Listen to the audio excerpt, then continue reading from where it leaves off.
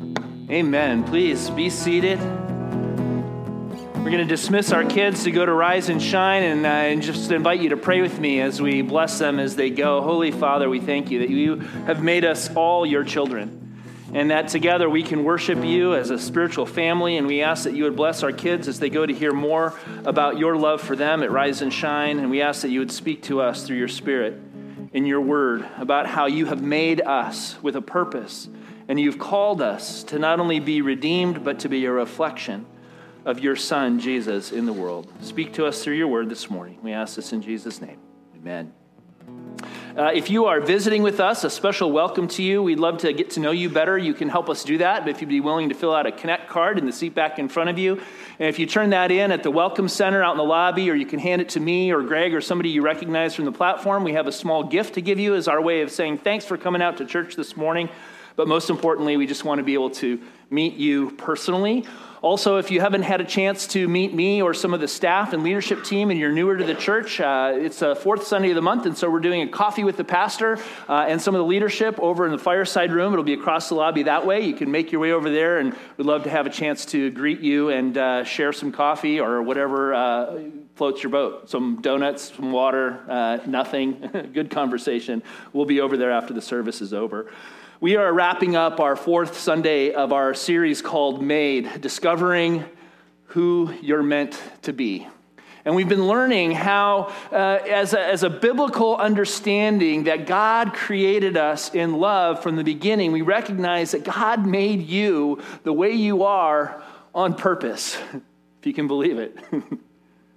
God created you with value and with dignity, and he designed you to have a meaningful role in his world, and God handcrafted your life to be a reflection of himself.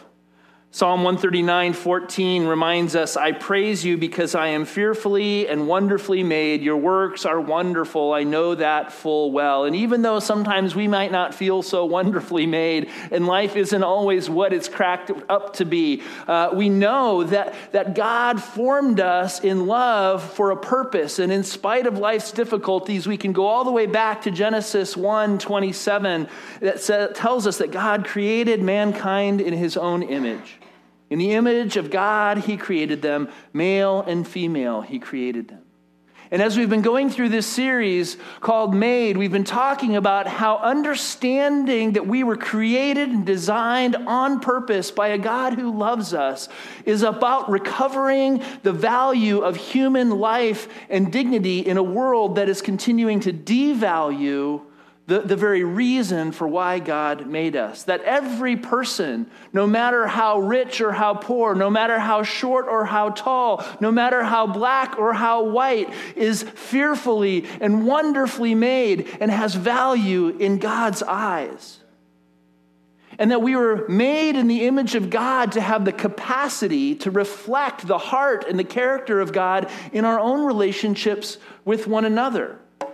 And as we say yes to Jesus, we discover that Christ comes in, and through the power of the Holy Spirit in our lives, the image of God, that capacity to be a reflection of God, is restored in us. And we begin to experience the presence and the power of God working through our lives and our relationships. We become image bearers of Christ to a lost and a hurting world. Paul calls us ambassadors of reconciliation, healing relationships that restore the image of God and the dignity and value of every person.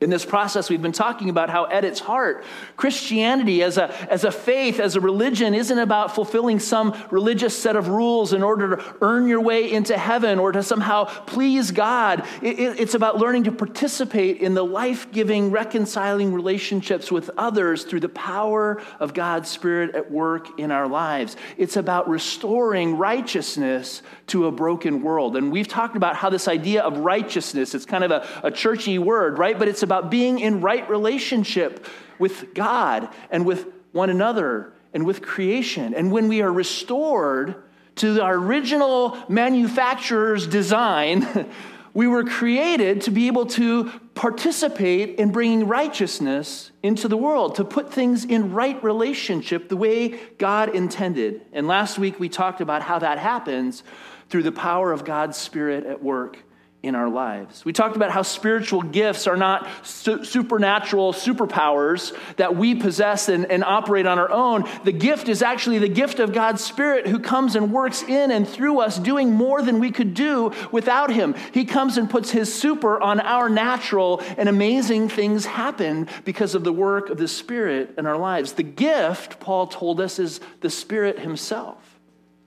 See, we were created in the image of God with this capacity to be carriers of the Spirit of God in the world, which is what allows us to actually reflect the heart and the character of God. But the only way we can do that is to stay connected with God through his Holy Spirit. See, when we stay connected with God through his Spirit, we come alive to God in a whole new way. Jesus said it's to be born again, it's to be awakened to the presence and the power of God's Spirit in your life. And that's what empowers us then to live the kind of life that God had originally designed us to live in the very beginning. You see how it all works together? As we wrap up today, I want us to look at Galatians 5, where Paul begins to talk about that we are set free from the flesh, from our own sinful nature, from the brokenness of our lives when we experience new life in the power of God's Spirit. When I come alive to the Spirit, I realize that God not only wants me to be able to make a difference in the world, but God wants to change my heart and my mind so that I begin to see what really matters in my life. In verses 13 to 26, Paul says, "You, my brothers and sisters, were called to be free. But do not use your freedom to indulge the flesh. Rather, serve one another humbly in love. For the entire law is fulfilled in keeping this one command: love your neighbor as yourself.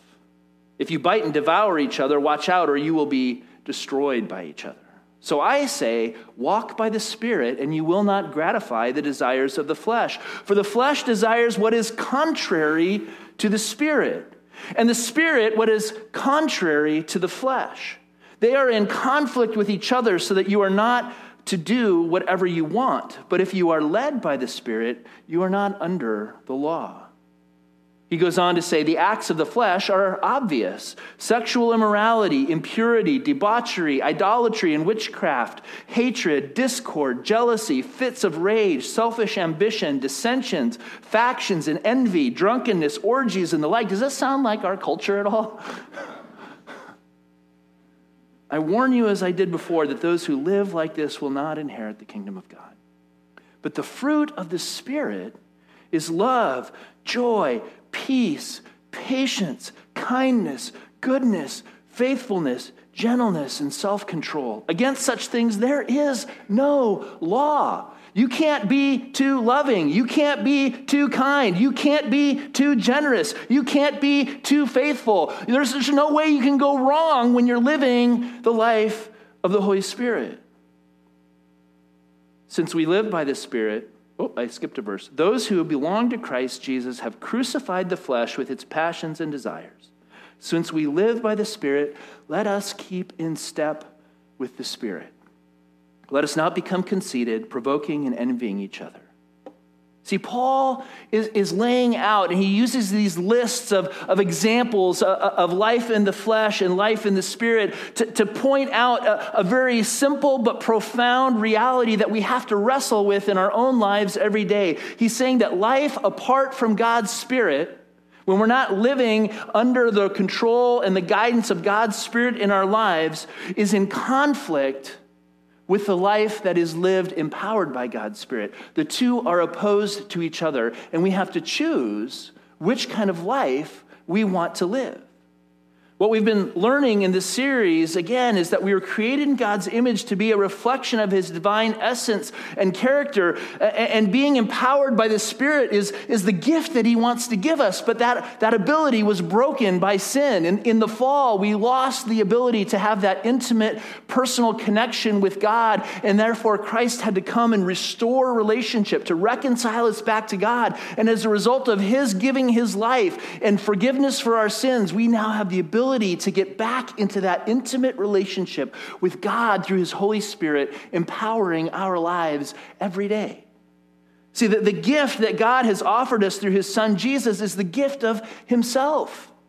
Through Christ, we're set free from our fallen nature and life apart from God, which is really what this word flesh means. It's not just the body. The flesh, Paul uses as a term for life apart from God. It's the unspiritual life. It's the unregenerated life. It's life lived for myself and in my own power and in my own control. So flesh is contrary to the spirit because we know that in our own human nature, we're going to gravitate to things that aren't always the best for others and for ourselves, right?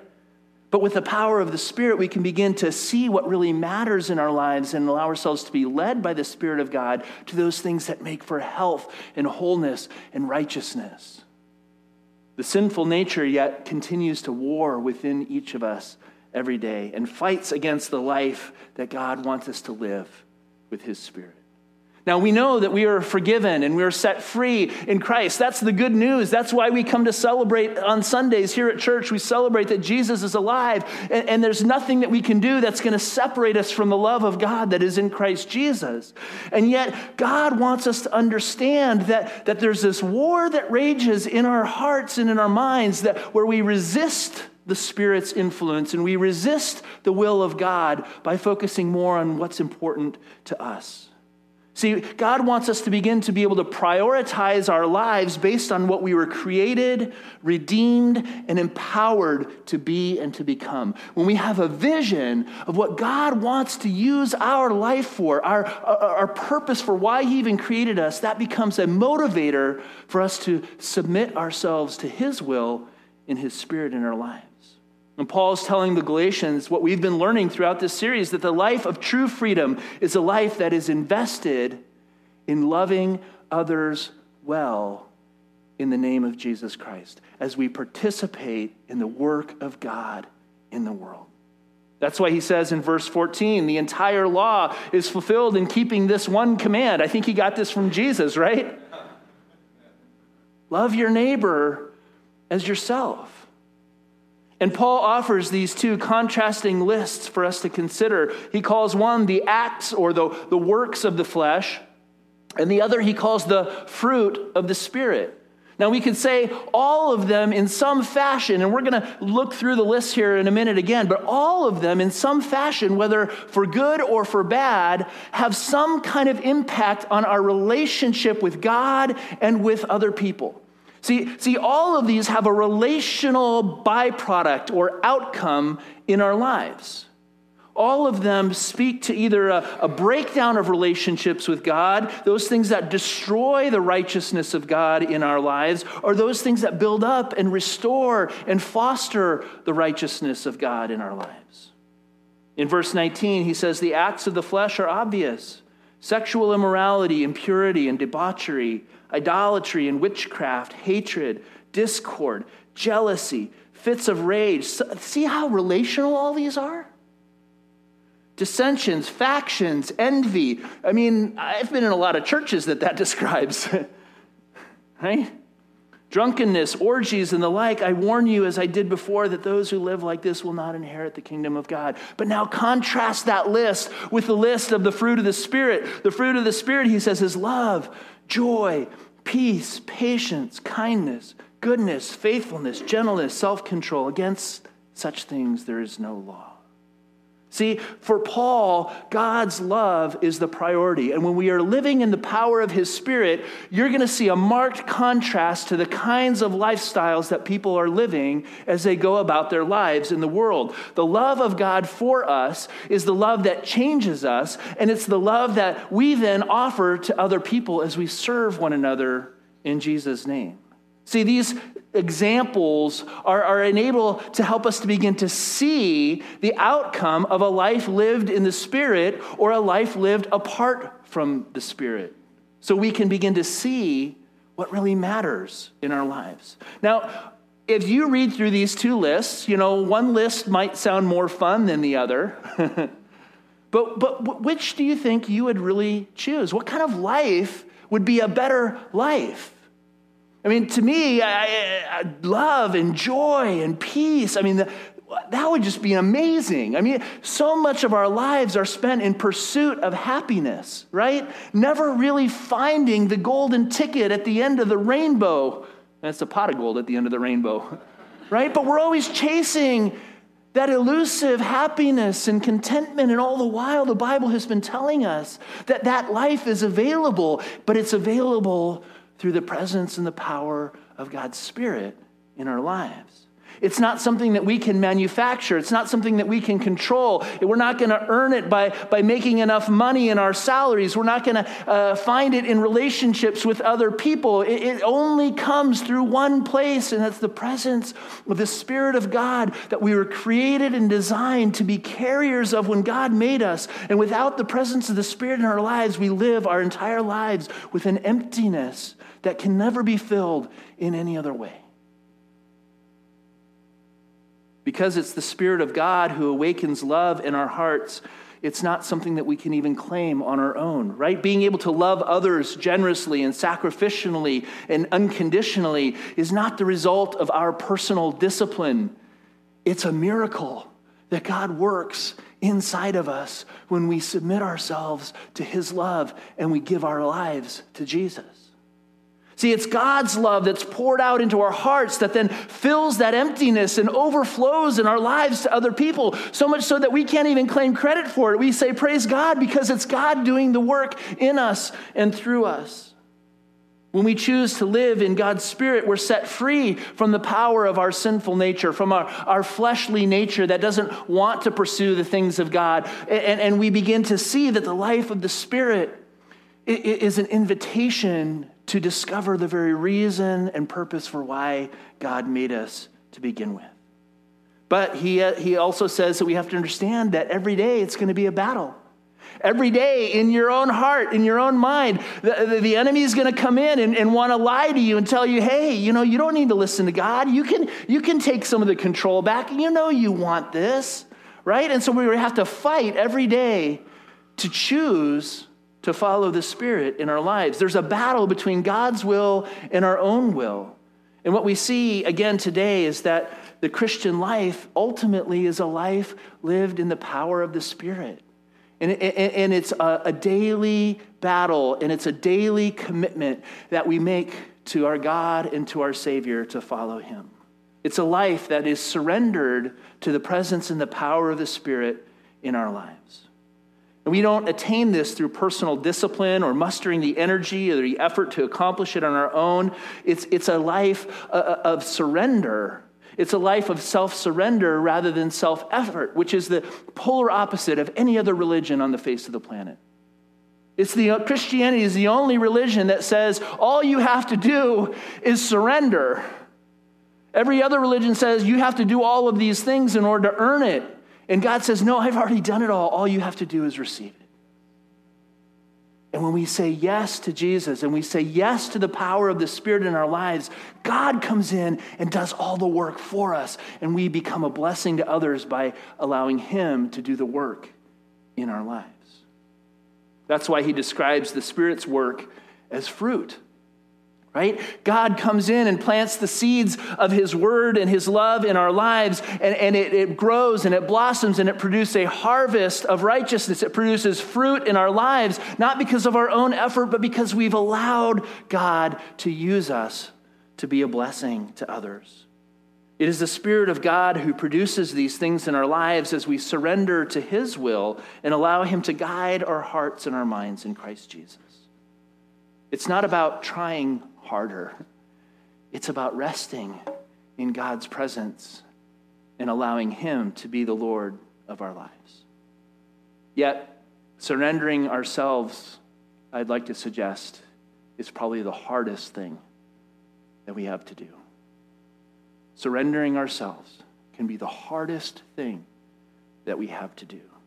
And we recognize that the daily challenge for each of us is to die to our selfish, fleshly nature that lives life apart from God so that we can come alive to the presence and the power of the Spirit that is here with us and walks with us every moment of every day.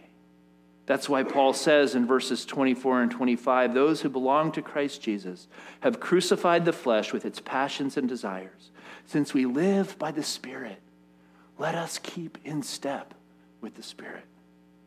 That's what discipleship to Jesus is all about. If you think about it, I think Paul stole this from Jesus too, right? Jesus said in Luke 9:23, whoever wants to be my disciple must deny themselves and take up their cross once, and then you're all good and you never have to do it again. That's not what Jesus said, is it? Must take up their cross daily and follow me. Now we know these verses and we're familiar with them if we've been in church for a long time, but do we understand how critically important this is in the day in and day out mundane moments of our lives? In each moment, are we willing to surrender our will to God's will in the midst of a current situation? Think about it in terms of your marriage. Right? You get into an argument and you will both go to your corners and you're upset and you know that you're in the right. Are you in that moment willing to surrender your will to God's will and know that it's much more important that you learn how to reconcile the relationship than it is for you to be right? What about in your dating relationships with other guys or other gals? Are you willing to surrender your will for what you want in the relationship to whatever God's will in terms of what righteous relationship looks like in dating? Or in your friendships and the people you hang out with and the kinds of behavior that they like to pursue on the weekends? Are you willing to submit your will to God's will in those moments? In your work and in your finances and with your employees and the people that you mentor and manage, are you willing in those moments to surrender your will to God's will and allow the Holy Spirit to lead you in those contexts and those relationships? Or do you forget about the presence of the Spirit Monday through Saturday and then remember when you come to church on Sunday and go, oh yeah, I forgot about that? In our recreation, our free time, in every moment of every day, we have the opportunity to be aware of the Spirit's presence and to submit ourselves to His will so that we can discover the fruit of the Spirit in all of those spheres of our life. Now, the other side of that coin is that there's these issues that we all have, and I know I have them, and so I believe that you probably have them too, and those are the ones that aren't just in the moment, but those are the ones that are the recurring, ongoing areas of our life where we try and keep control, right? We don't want to give that part away. I'll give you my marriage, God. You know, I'll give you my Sunday mornings, God, but I'm going to keep my bank account, right? God, I'll take my family to church and we'll worship together. We'll even be in a small group, but you can't have my career, God.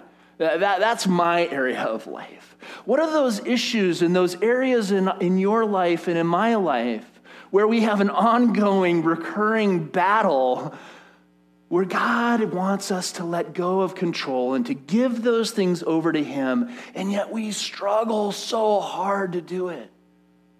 Maybe this morning, God is inviting you again to open your heart and your mind to the possibility that He actually can be trusted with that area of your life. If you say yes and you let the Holy Spirit in and you give over control, maybe He can make it even better than you ever thought or imagined. What do you need to surrender in your relationship with the Holy Spirit this morning? See, surrendering ourselves to the will and to the work of the Spirit is what Christianity is all about. It's the thing that opens the door to the fruit of the Spirit in our lives. It's the gateway to discipleship to Jesus. Either you're following Him or you aren't. And it's as simple as that. And I can tell you, I can confess there are many days when I am not following Jesus very well. But that's why there's grace and there's mercy. And God's word invites us to come to Him again and again, because every day with Jesus is a new day and a new opportunity to learn and to grow and to get back on track with the Spirit's leading in our lives.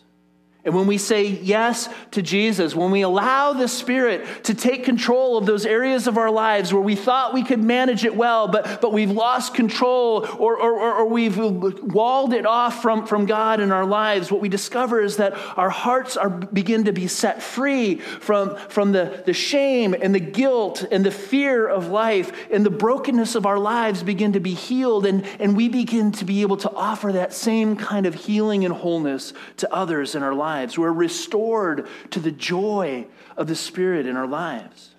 And we begin to experience the very purpose for why God created us in his image. We begin to see what really matters. You and I are fearfully and wonderfully made. We are made in the image of God and have been designed to have the capacity for relationship with a God who loves us. And as Christ restores that image in us, the essence and the character of God is restored to give us participation in life-giving relationships with those around us through the power of his Spirit in our lives. God made you the way you are on purpose. He created you with value and with dignity. He designed you to have a meaningful role in this world, and he handcrafted you to be a reflection of himself. Since we live by the Spirit, Paul says, let us keep in step with the Spirit. Would you pray with me?